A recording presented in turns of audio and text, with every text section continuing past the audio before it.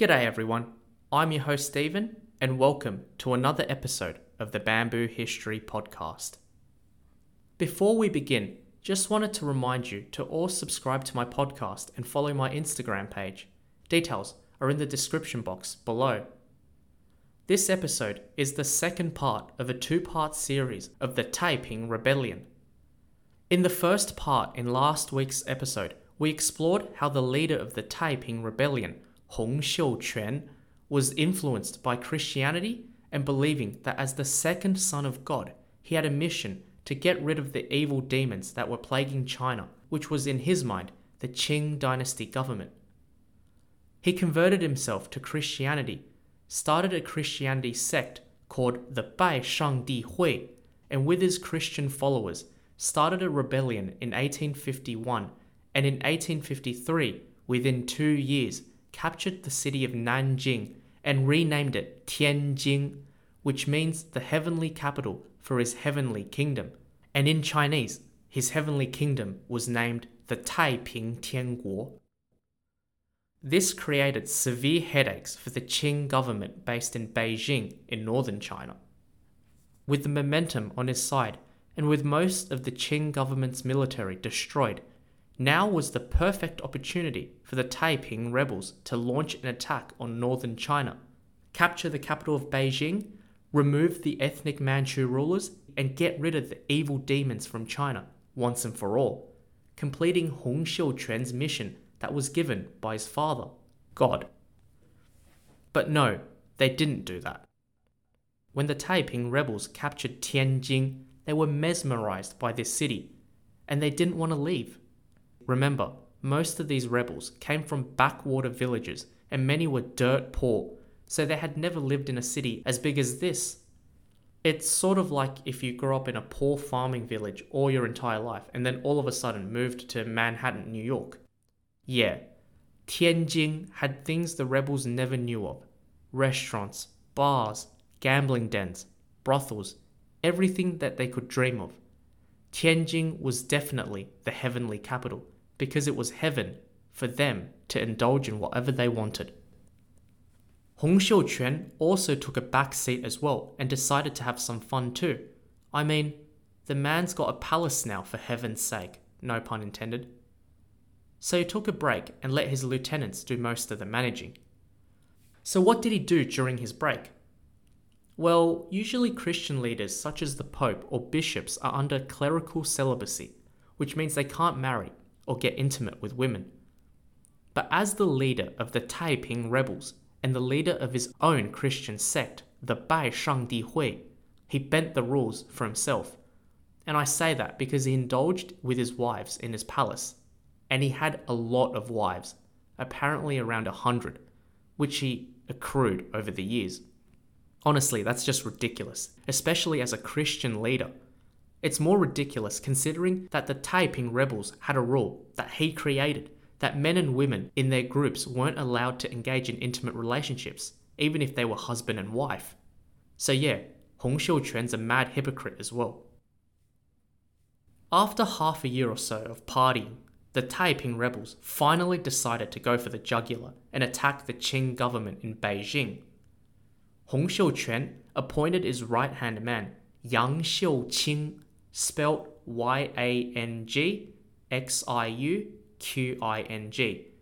to command the rebel army whilst he stayed in his palace, not wanting to part with his wives.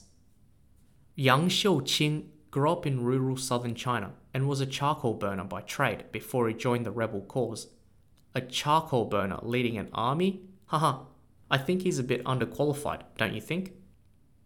And he was, because his plans didn't really turn out the way he would have hoped. He launched 2 expeditions, a northern expedition where half his army would directly advance north and take Beijing, the Qing dynasty capital, while the other half of his army would head west and then northwards and pincer the Qing army from behind. Both these expeditions ended up failing. The northern expedition failed because the rebels lacked preparation, probably most likely due to overconfidence and belief that the Qing government would buckle. But the Qing still had 100,000 soldiers in northern China that they could use to defend with, whilst the rebels only took 20,000 men with them. That's like getting outnumbered 1 to 5. The rebels just didn't have the numbers against the Qing defenders. Winter had also come during that period, and most of the rebels, who were from southern China, were used to the warmer southern climates and couldn't cope with the freezing winter in the north. I mean, all these rebels hadn't even seen snow before. They were like, "Hey, mate, what's this weird white stuff coming from the sky and hitting me on the face?" There were also tactical blunders, such as not directly attacking Beijing during the actual expedition, but attacking nearby cities instead first, which again gave the Qing government time to get reinforcements and fight back. Hence, after 2 years, in the year 1855, the rebels retreated, resulting in their first major fail in the rebellion. On the other hand, the Western expedition organized by Yang Xiuqing at first moved successfully down the Yangtze River and made some good ground, but then they ran into a bit of a problem. That problem was Zheng Guofan's Xiang army. I would like to mention a couple of points to establish some context. Firstly, the Taiping Heavenly Kingdom had ravaged all of southern China at that point, but they didn't actually have absolute control. Rather, they only controlled pockets of land in southern China. This was because once they took over a city, most of the time, the army would just simply move on entirely and not actually consolidate control of the city or land they had just conquered. This meant that the Qing still had places in southern China that were under their control. Hence, and secondly, the Qing government ordered local government officials to recruit their own armies to fight the rebels. One of these officials was a guy named Zheng Guofan, spelt Zengguofan, from the Hunan province, one of the earlier regions that had been overrun by the rebels. In the year 1852, Zheng Guofan receives an imperial edict from the emperor to raise an army to fight the rebels, and he ends up raising an army of around 17,000 people, all from the same place as he is, in Hunan, and his army becomes known as the Xiang Army, spelt Xiang, or in Chinese, Xiangjun, which means in English, the army from Hunan. In 1853, Zheng Guofan's Xiang army begins their fight against the rebels. Initially, due to Zheng Guofan's inexperience in warfare, they lose against the rebels. But the Qing government persists in their support to him, and eventually the Xiang army turns the tide and begins defeating the rebels, battle after battle. To all our listeners, you must be wondering, why was the Xiang army, a locally recruited army, effective at fighting the Taiping rebels, while the main Qing army wasn't? The main reason came down to how the Xiang army was recruited. As I mentioned in the last episode, the existing Qing army consisted of the 8 Banners Army and the Green Standard Army. Both armies were hereditary, which means that if you were a soldier, it meant that your father was a soldier and your grandfather was a soldier, and that meant your son and your grandsons would also be soldiers. The Xiang army, on the other hand, recruited people from all backgrounds, which meant whoever wanted to fight was able to join, creating new energy and morale in the group that boosted the Xiang army's ferocity in battle. In the Xiang army, the officers were all educated, whilst the average soldier was illiterate and uneducated, which meant the officers could easily command them in battle.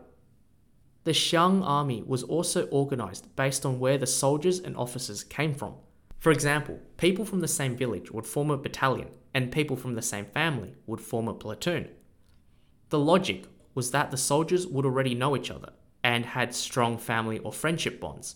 Therefore, they'd have better teamwork on the battlefield, and any death of a family member or friend would be personal to that group, motivating the survivors to fight harder to avenge them. Within a few years after the army was created in 1852, the Xiang army turned the tide against the rebels' western expedition, first recapturing important cities such as Wuchang in 1856, and then the city of Jiujiang further downstream on the Yangtze River in 1858.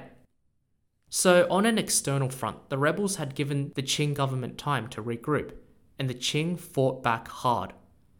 Internally, the Taiping rebels also had some problems that crept up as well. Because Hong Xiuquan had taken a step back, stayed in his palace, and let his lieutenants do all the fighting and management of the kingdom, his lieutenants began growing their own reputations in the rebel army and became a threat to Hong Xiuquan's position as the emperor. One of these guys was Yang Xiuqing, that charcoal burner who was given command of the entire Taiping army by Hong and failed in his attacks on the Qing. Yang Xiuqing rose up quickly in the ranks from being a charcoal burner because he claimed he was possessed by the Holy Spirit and was able to speak directly with God. This meant people thought that what he said was actually God's word, and listened to him because of that.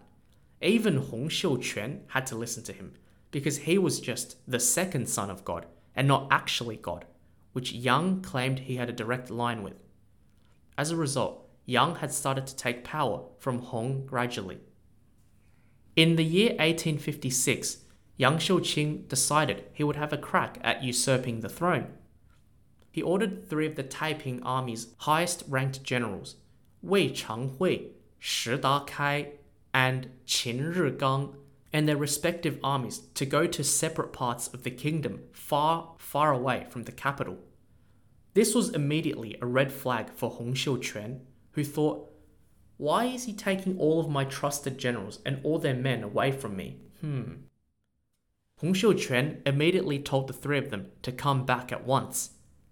2 of those generals, Wei Changhui and Qin Rigang, arrived first to meet up with Hong Xiuquan, who by now realized Yang's intent and ordered them to storm into Yang's residence and kill him. Yang Xiuqing, realizing the generals had returned back to the capital, tried to escape, but it was too late because those 2 generals, Wei Changhui and Qin Rigang, got to him first and killed him. Then, disobeying Hong's order to not kill the family members, they thought, what the heck, and murdered all of Yang Xiuqing's family members and followers as well. They then continued to hunt and kill thousands of other followers of Yang.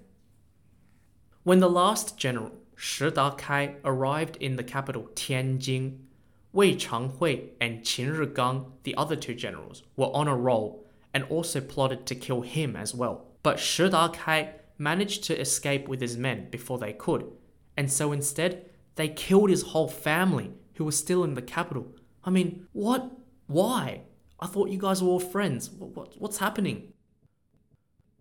Hong Xiuquan, seeing all of this indiscriminate killing done by Wei and Qin, became fearful of these 2 generals, and before both of them directed their minds to deal with Hong Xiuquan had them both killed, therefore establishing himself again as the ultimate ruler of the Taiping kingdom. These courses of events are known as the Tianjin incident and dramatically weakened the Taiping rebels, as 3 of their top commanders, Yang Xiuqing, Wei Changhui, and Qin Rigang, as well as their respective followers and soldiers, all died in this incident. Shi Dakai, that last guy who escaped, also decided to break away from the Taiping rebel cause, believing Hong Xiuquan might go after him next. Hong Xiuquan was back as the top dog, but it was a bit late now because the Xiang army, combined with the main Qing army from the north, as well as other locally recruited armies, had reached the Taiping capital of Tianjin in the year 1862, and they besieged the city for 2 years, starving the people inside the city as the supplies ran low. Hong Xiuquan didn't want to surrender and ordered everyone to start eating wild grass and weeds, as he said those had been provided by God to help them survive. Maybe he was right in a way, or maybe God just wanted his second son back at his side, because Hong Xiuquan ate some of those weeds too, and got food poisoning, and he died. So in the year 1864, 14 years after he started his quest, Hong Xiuquan, the second son of God, the younger brother of Jesus, the leader of the Taiping Heavenly Kingdom, the leader of the Bai Shangdi Hui, the God Worshippers Society, and the Hakka Chinese man who failed his test 4 times, died of food poisoning, aged 50 years old. As they say, God giveth, God taketh away. After Hong Xiuquan's death, the Xiang army entered the city, and that pretty much ended a 14-year-long civil war, where in the end, the religiously influenced Taiping Rebellion came to an end. There were some other loyalists that continued to hold on in various parts of southern China, but eventually they were all defeated by the Qing. The Taiping Rebellion was one of the bloodiest conflicts in modern history, and it was one of the bloodiest Chinese civil wars ever. The war was a total war, because civilians were also involved in the fighting as well, especially in the Taiping army, where the soldiers' families, wives, children, mothers, fathers also marched with the soldiers in battle. The Taiping army was also unique in China, in that women could also fight too, and there were army groups that consisted of female soldiers. For example, Hong Xiuquan's sister, Hong Xuanjiao, was a female general that commanded female soldiers. And that actually goes back to episode 6 of the Keju exams. If you had noticed, they had opened those exams to females for a year, when they had never been open to females before. The Taiping Rebellion had several lasting impacts. Let's start with Zheng Guofan and the Xiang army from Hunan, the army that defeated the Taiping rebels.